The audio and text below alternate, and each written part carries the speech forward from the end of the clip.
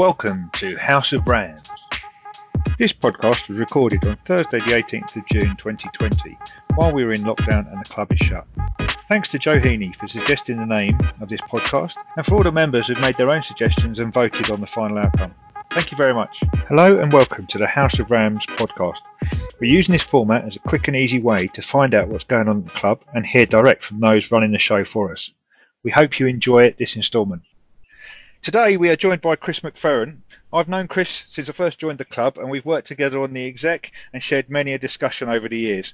We even managed to meet up at the Dubai Sevens a year or so ago. It was quite warm out there, Chris, wasn't it? It was. Thankfully we were serviced lots of hospitality beers, I think, from Ray Newley. So that helped the cause. It did. It got us through, didn't it? It got us through. It did. So we got to start off this podcast today. We've just got a few quick-fire questions, and if we go through those pretty quickly, and then we'll slow the pace down and just get into a bit more detail. Is that okay with you? Yeah, that sounds fine. Yep. Excellent. So, how young are you? Well, I'm the ripe old age of 65, 66 this year. But at the moment, 65. I'm hanging on to it. Good. You tell us about your immediate family. I know James is a roofer. My roof started leaking just a couple of days ago, and hopefully I'm going to see him soon to give me a hand to fix that. Don't tell Brookin. Don't tell Brookin. Yeah, he's waiting for a job and all. Oh, is he? Oh, okay. Oh, fair enough. We'll keep that quiet. So who else is in your immediate family? Well, because there's my good lady, Sue. Been married for 45 years this year. Known her since I was we're both 16. And yeah, she works at the Harlow Hospital, Princess Alexandra, in the maternity department. We're discussing her retirement from work. So, yeah, she's a good stick, as they say. Got two sons. Gavin, 37. He's currently in Perth, in Australia, enjoying the sunshine. He went on travels with one of his girlfriends. Ended up in Australia, which was the plan. But what wasn't planned was the fact that they unfortunately parted company. He stayed. He's been out there for a number of years now, but he's actually got citizenship, and he's a fully fledged Aussie passport and everything. So he's doing okay for himself. Desperate to come home and have a cuddle, but and hopefully we'll be able to get out to him soon once all this COVID stuff's been dealt with. Yep. And of course, as you've already mentioned, we've got James. James being 34. Sure he'd like me to be 90 with that. Both, of course, played for the club, and Gavin was the first reason I ended up at the club. He went there from school, and as we all do, stood on the touchline as a dad, reminisced with all the other dads, and suddenly there we were, ended up sort of playing into 15 at the time. And James obviously has been a first team player. Keeps on mentioning that he might come back, but as we all youngsters these days, unfortunately, they work for themselves, and through injuries and things of that sort, can be quite a harsh decision. But yeah, he's hopefully we'll see him on the park. Yeah, one day soon. Yeah, tell him to hurry up. You're a long time retired. So. Because with James, Gavin played, so it was under 13 level when we only done under 13s. That's where we started him. But James was playing for the under 13s when he was 9. So it just shows you the rules and regulations have changed somewhat. Yeah, a little bit indeed. So if you're 65, 66 soon, have you retired now, or have you still got a day job? Well, I got made redundant 4 years ago, having spent close on to 30 years with the company. Basically, I was a sales rep, I was a company representative, selling hygiene. I was offered redundancy. And after all that time, and I decided that take the money and run, as the company was going through a restructure, and it didn't sit quite with the olders. So a few of us decided to up sticks and walk away from it. Since then, I was like semi-retired, worked for myself, and I've been teaching facility management, particularly cleaning and hygiene, for the British Institute of Clean Science as a contractor. And hence you referred to it when we met in Dubai. I was actually out there working, teaching some of the contract cleaning companies out there. Some skills that might come in handy shortly. Primarily that's since the move, but I've always been involved in the cleaning. Even the old place, I'd clear up most of the mess, or get stuck in, put it that way. Everything that we're doing at the moment, like I'm sort of trying to help steer it, and we're getting it right. Yeah. Okay. So that's me. Yeah. So good. What rugby teams have you supported over the years? Strange enough, obviously Harlow first and foremost, and I guess Saracens from a distance, other than our connection from the junior side of things. We had lots of youngsters. We continue to do so. Have youngsters go through their academies, and of course England. Obviously, being an Englishman. And in terms of any other team, the only thing I would say is any other team that beats Wales. You had to get that one in today, didn't you? Yeah. Well, I said, haven't you supported Wales at some point? I mean, I'm sure we had some Welsh Lions that you had to cheer on at one point or another. I'm sure, but I didn't actually sort of see him in that vein at all. I just saw the fact that, Fair enough. I just saw, the Lions. The lion and rep to me is English. Oh right, okay, English. Yeah. So have you got a nickname, and how did you get that nickname? Oh well, crikey. One of the most obvious nicknames. Get me called many things. Let's be honest. I get called many things. However, one that I will answer to is and gets referred to as Big Mac, and dare I say that's not for my love of McDonald's, but purely because obviously with my surname as it is, and equally the size. But yes, I get called all sorts of things, and I answer to most of them. Yeah, sure. But Big Mac seems to have been the one that's stuck over the years. Uh-huh. And what do you love about rugby? It's a camaraderie out of everything. It's literally getting on when we played, getting on the pitch, running around, helping each other out, playing as a team. The after-match celebrations or commiserations that go with it, and then of course, obviously, it's that family participation that I think we enjoy at Harlow. Do you get it in football? I guess footballers or football teams will say they do, but obviously I'm not party to that. I can only reflect on what I see and know, and I think yes, it's that camaraderie that we have. Again, bands are between different nations, different teams, but we're all there for the same purpose. Yeah. And of course, it is that family participation, as it is with your sons. You've got your sons there. You've got Linda, your wife, gets involved with the club in many different ways. My Sue got involved, and it's I don't know. I think it's priceless. Yeah. No, I certainly can relate to all of that. Now, with that camaraderie, you've been on a few tours. Some of them have been youth, some of them I think have been senior tours as well. Do you have a favourite tour? Well, I think there's a couple. The Heineken Amsterdam Sevens always springs to mind. One as a senior, there was a crowd of us went there for that. The other was I managed to take a Colts team to the Heineken Amsterdam Sevens for a rugby tour, which actually, dare I say, didn't actually involve playing rugby. Sometimes they're the best kind of tours. How I got away with it, having sought permission from being executive, I don't know. Because there I am these days asking for the form filling.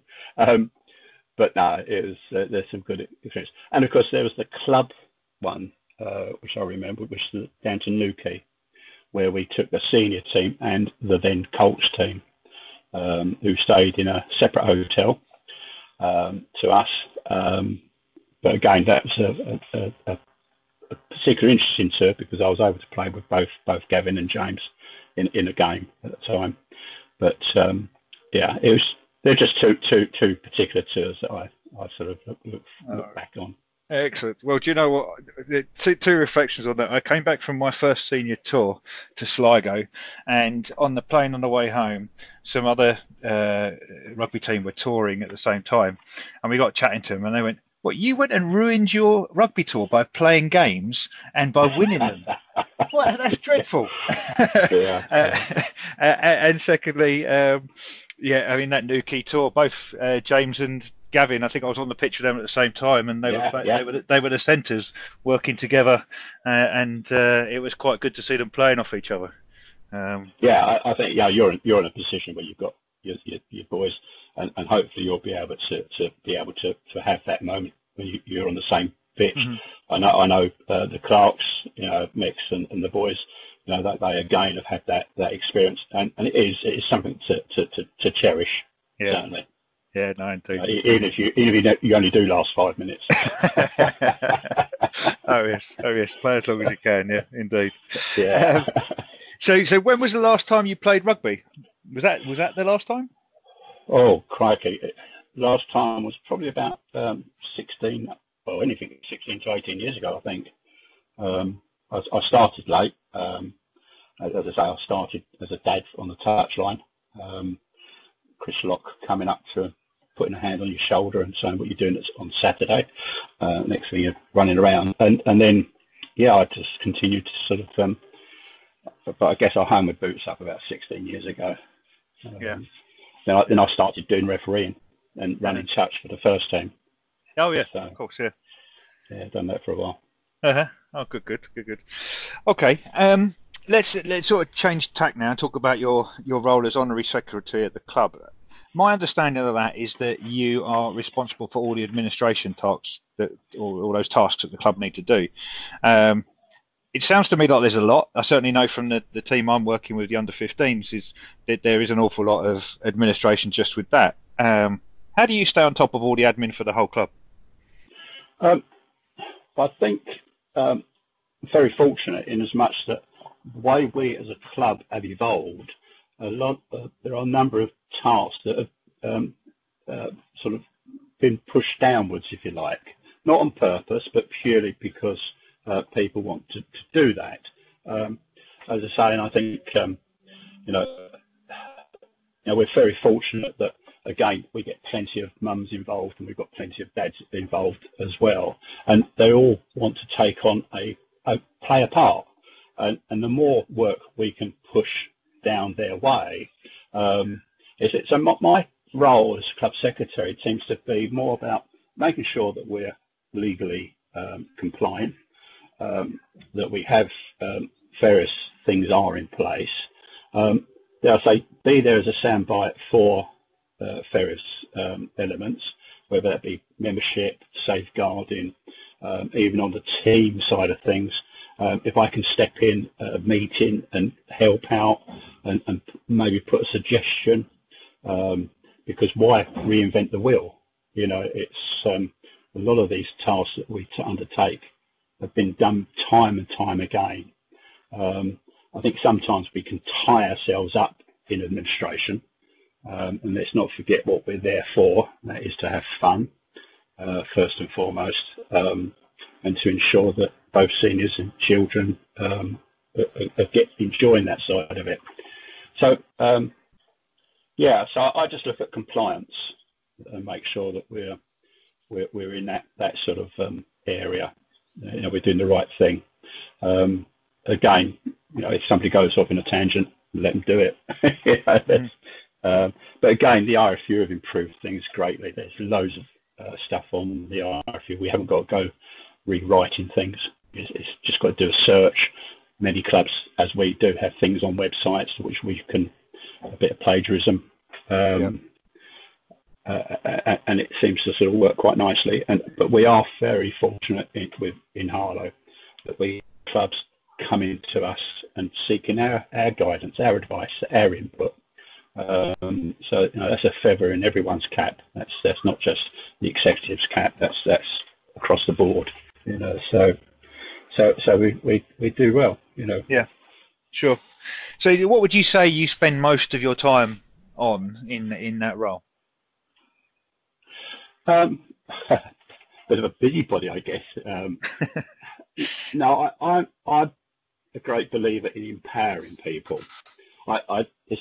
There's one word I love, and I got that from Graham Richards when he first came to us as director of rugby. Team, and TEAM, which is together everyone achieves more. I also like the word empowerment, and you know, if somebody comes up with an idea, such as you with this podcast, you've come forward, you've applied yourself. Hey, why should we, put obstacles in the way? Let's go with it. So if we can empower people, but we need those people to come forward.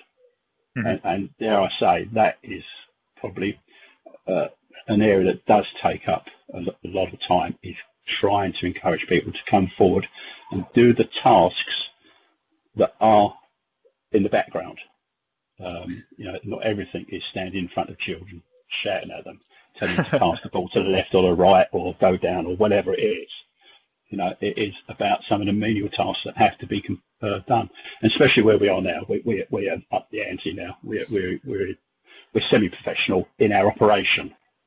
You know, mm-hmm. Most certainly we might not be professional on the pitch as such, but we are very almost professional in our operation. You know, so yeah. So that's really what's going on at the moment. Okay.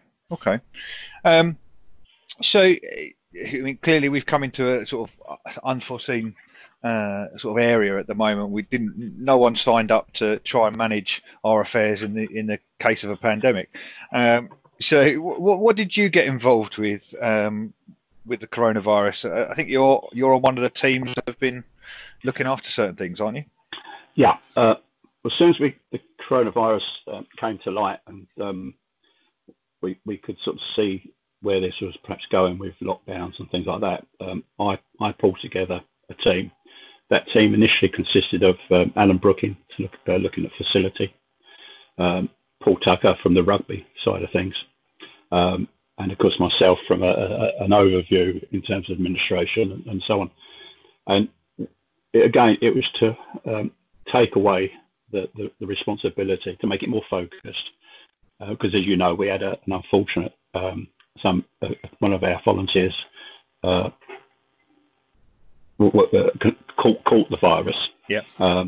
So that required immediate action. But again, that was more about carrying out an internal investigation, where, what, contacts, and so on and so forth.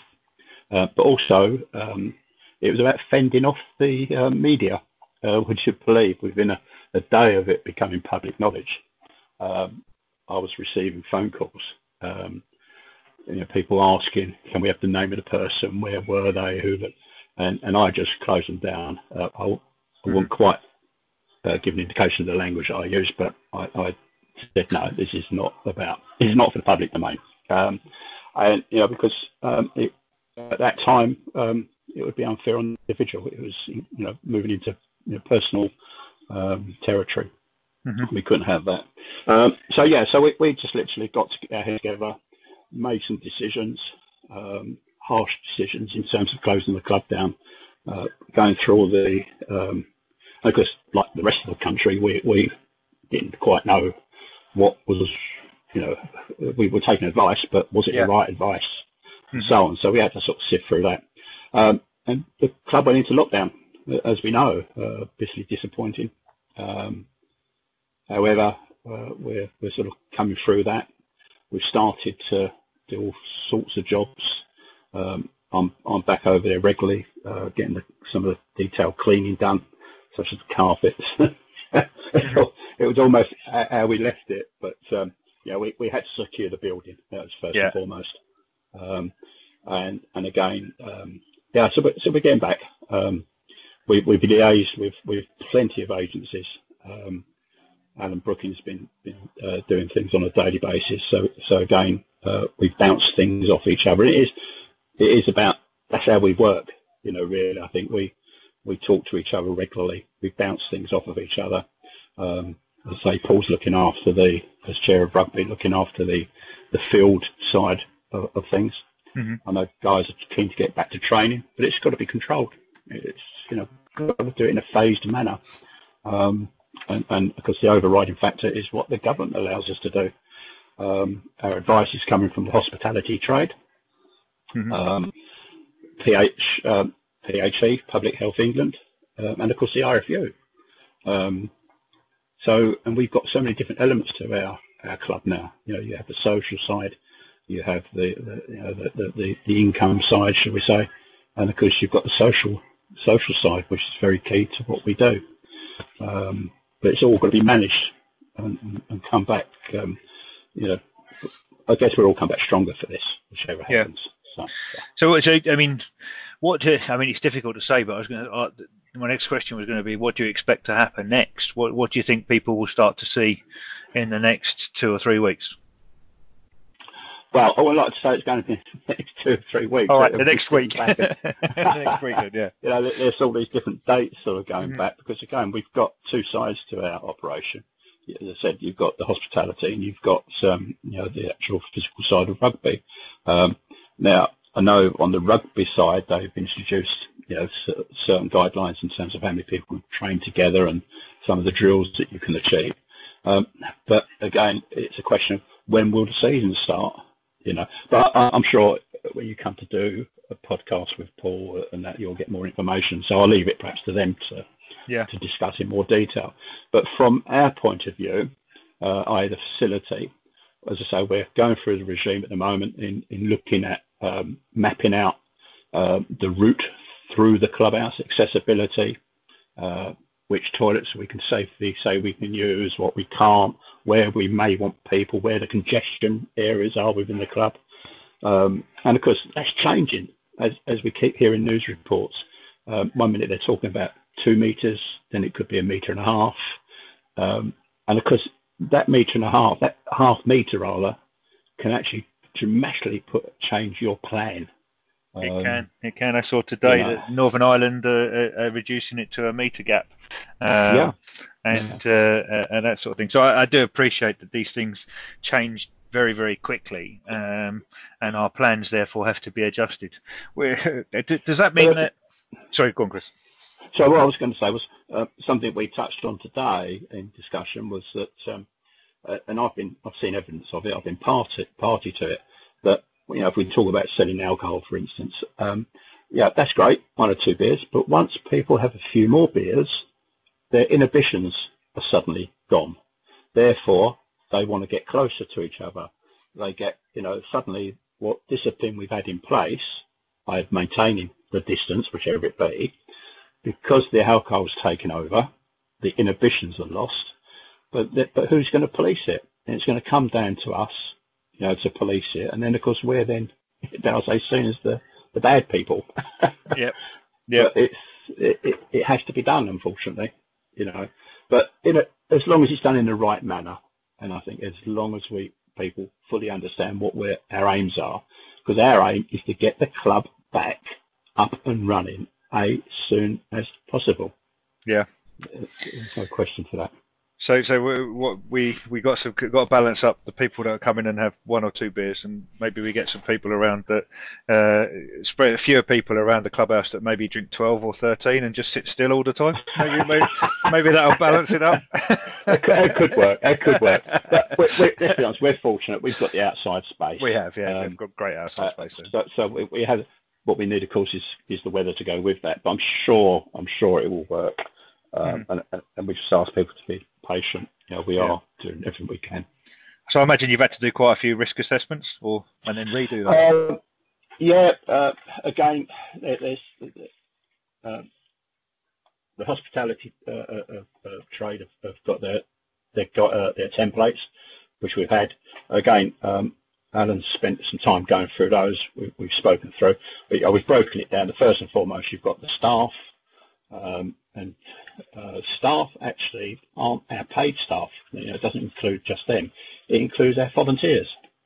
So we have to look at, the coaches. Everybody who has a volunteering role within the club. We have to to sort of treat them in the same manner as we would a paid member of staff. So we have to do sort of risk assessment. So we're breaking it down. So you've got staff generally, you've got bar service or bar staff. Then of course you've got contractors, customer, whether they be sort of just social members or full members, as it were. Then of course we've got the facilities. So we already have risk assessments in place. What we've actually needed to do is to do a little bit more specific, but enhance what we've already got in place. So it's not been that as difficult as some think it can be. But as always, you have to do a risk assessment. Yeah, yeah, understood. It's a constant task, isn't it? Yeah, I understand. Yeah. So, what would you say is your biggest challenge at the club at the moment? The things that you're spending most of your time on? Well, I did it. I just look after the building. That's one of the things that I tend to do. I try to do what I can, little odd jobs here and there. Obviously, we try to put the call out to get some volunteers to help with some gardening, whether that be litter picking, and so on and so forth. But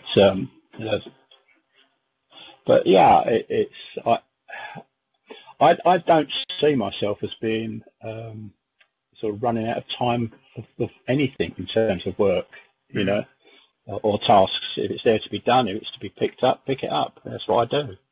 You said earlier you were quite keen on empowering people to do things, and it sort of implied that if there's a job that needs to be done and someone notices that a job needs to be done, then if they do it, brilliant. Thank you very much. Yeah, it's got done. Just stay in touch with you. Equally, if we've got to give them the tools to do the job, and I don't mean physical tools, but the support, the guidance. So be it.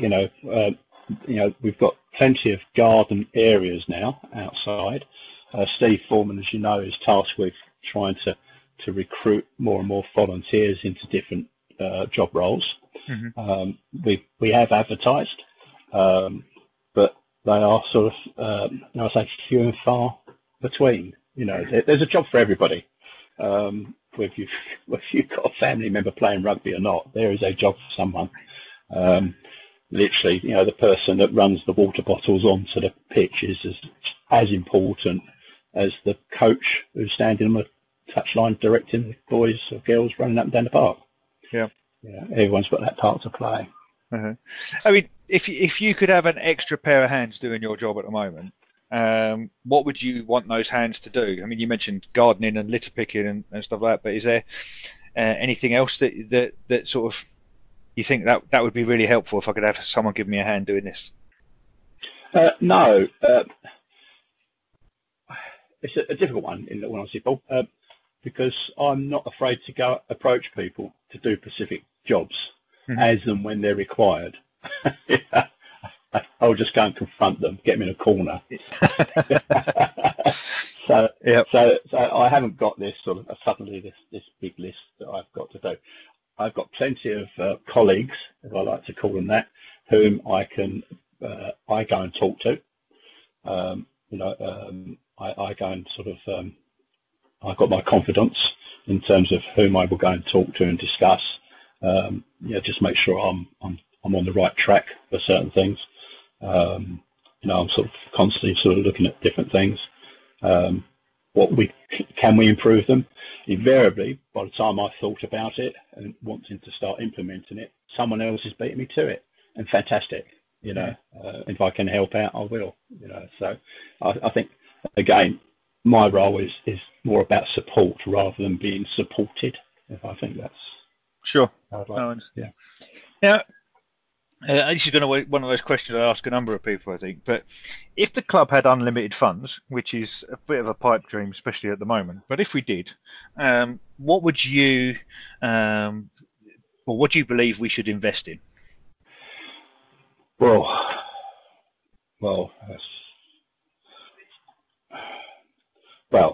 Lights up the path. Yeah.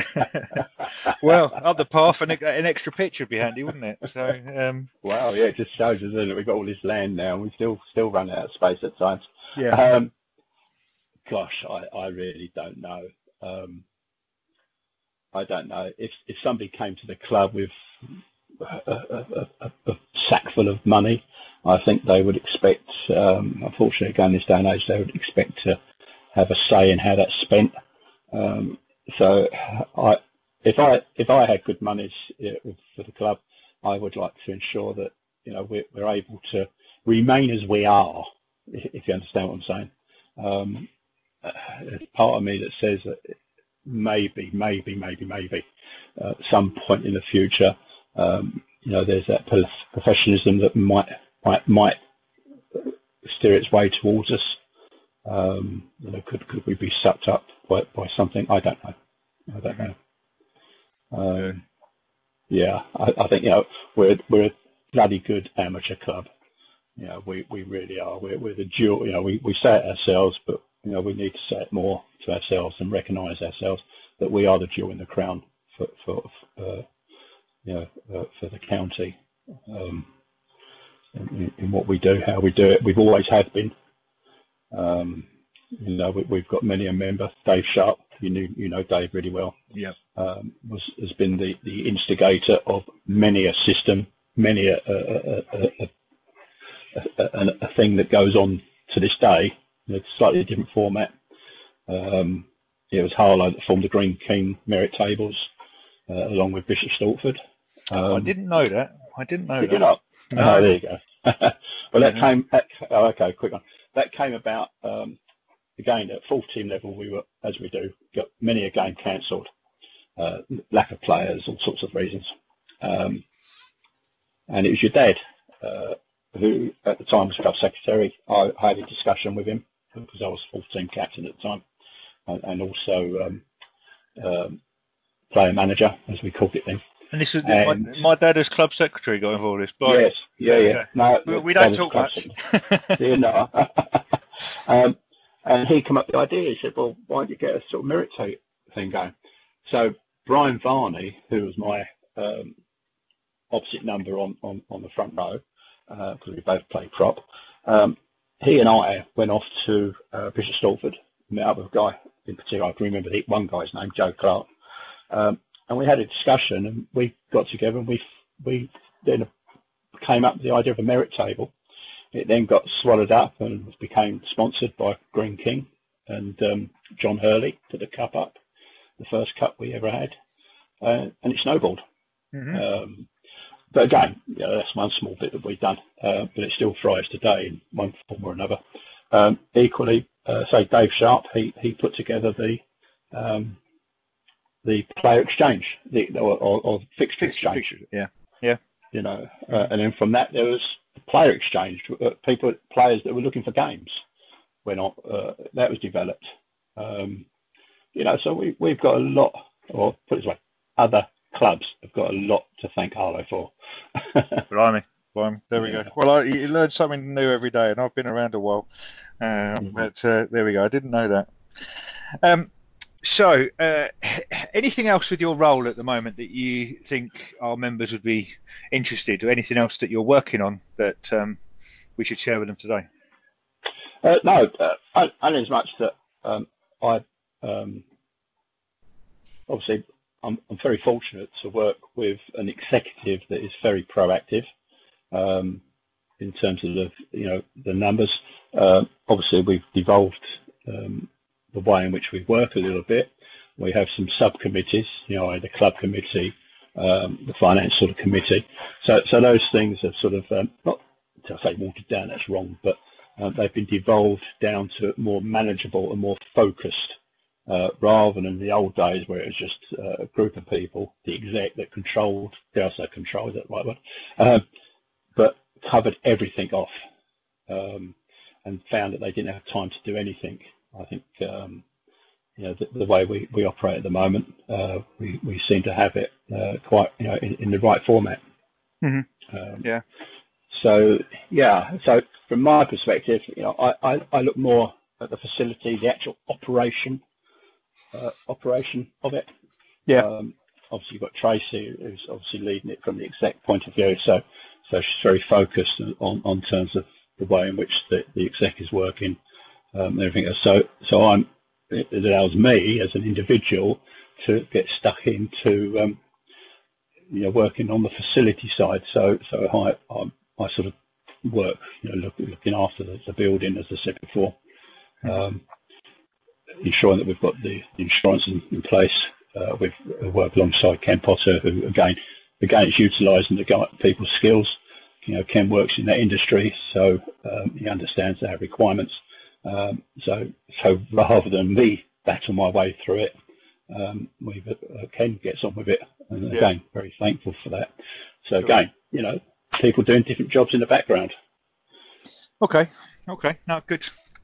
Now, a few questions came in, or just a couple of questions. One came in from Che Clark, which was about when will the bar open, and we've alluded to, we don't exactly know, but what would be your best stab? And no one's going to hold you to this, but what would be your best stab about when that might happen? Okay, well, thanks first of all to Che for the question. I'm sure there's a question I'm burning on everybody's lips. It is. Well, I've got to sit on the fence here in some respect. We will open as when we are allowed to open. We're endeavouring to, we've got various dates in mind. There's been the 4th of July has been bounded around by the government, but it's put, 1st of August is another date. We have one or two dates in mind, but again, it's a few things have come in from the government, from Public Health England, which have made us look at it again a few times. So, and I think an announcement did actually go out to suggest that when we would envisage opening, but again, it's the first bit will be from the rugby side for training. I think that's going to be from the social side in terms of bars and things like that. That will come slightly later, but we are getting to the point where we will be able to formally announce when we can open, thankfully, because obviously income it's all part of the income as well as the sociability of it all. Sure. Now, the other question that came in is that you've been known to don a rugby club bow tie from time to time at some of our more formal events. Where can we get one of those bow ties, and how does that work? Right, well, they are available. They are held behind the bar. Obviously, unfortunately, the bar is closed at the moment, but if the said person is keen to get one ASAP, just get them to PM me and we get it sorted out. But they are available. Good. Yeah, good. We introduced the bow tie. I think we had a formal dinner, and somebody came up with the idea. So again, I went off and done it, ordered them, got them in. So, fantastic.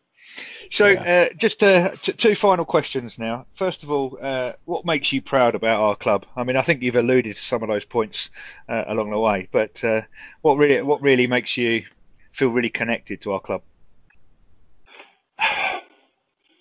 I think it's the respect that we have for one another. It comes down to this camaraderie, which I said, the family values that we enjoy and encourage. And obviously, I guess the diversity that we have now within the club. You can remember when we first started, or the girls' teams first started. Dare I say, ashamedly, it's probably seen as a bit of a joke. But again, they've battled on, and they've proven to be a majorly important part of the club as a whole. Since we've moved, we've become a social centre for Harlow. That's wrong. We don't all know, but for the long battles that went on in order to, before we moved to Latton Park, the battles with local residents at various parts of the town centre, local authority, councillors, and so on and so forth. It took a while. It took a while. It took a while, but and there's many people to thank for that, of course. But you can just see the pride on people's face when they come to the club. every day I go there, I'm in awe of something. And yeah. Okay. And obviously we've got good history, which is important. Yeah. And what are you really looking forward to when we come out of this this period of our lives and this period of time that maybe might get scrubbed from history from a looking back point of view? What are you really looking forward to as we move out of it? Don't wish it to sound a bit cliche, but I would hope that when we come back, we'll get back to the club, that we don't just take things for granted. As was shown by the general public at the commencement of lockdown, plenty of people were helping neighbours. You could go for a walk along the local cycle tracks. Everybody was pleasant to each other, acknowledging people. And sometimes we don't do that. And I would hope that we can continue to do that at the club, that we give time and space for everybody. And I think a lot of people need that. Yeah, sure. Okay. No. Hopefully some of that spirit will continue, and our club will thrive as a result. So just before I sort of wrap that up now, we are. This is the first time you've been interviewed for a podcast. This is the first time I've interviewed someone for a podcast, or even been on a podcast myself. So we're no longer virgins. We can say that we've come out the other side. And I've got a bloody long memory for that one. I think. So it's nice to lose our virginity together. There we go. But okay, Paul, don't go too far on that one.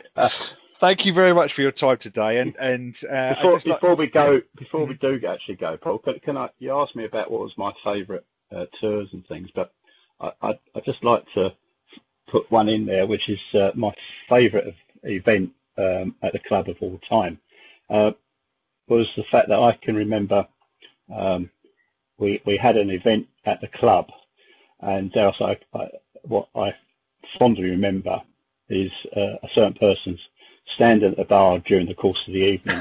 I know where you're going with their head in their hands and just crying and saying, "What the hell have I done?"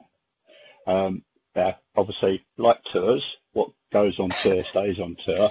And so I guess that's a story. I'm sure someone has to buy both you and I a beer to get any. I think we could have a few pints on that, and I look forward to it. So so let's do that. Let's leave it like that. Yeah. Okay. Great. So I'd also just like to say a sort of final thank you. Ellen Brooking has been helping me with the podcast, think about the format for today and think about how we're going to get this published. We don't know how long it's going to take to get it up there and out there to everyone at the moment because we haven't done it before. But without Ellen's help, I wouldn't be having this conversation today. It'd probably be in a good few weeks' time. So thank you to Ellen for her help there as well.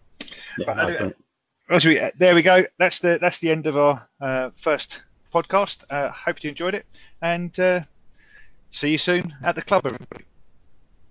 Great stuff. Thank you for listening to the House of Rams podcast. We hope you've enjoyed it and found it interesting. We'd love to hear your feedback, so please get in touch through Facebook or email me direct with your thoughts. If you'd like to appear on one of our podcasts or showcase what you're doing at the club, please email me on pauloweninen@gmail.com or contact me through Facebook.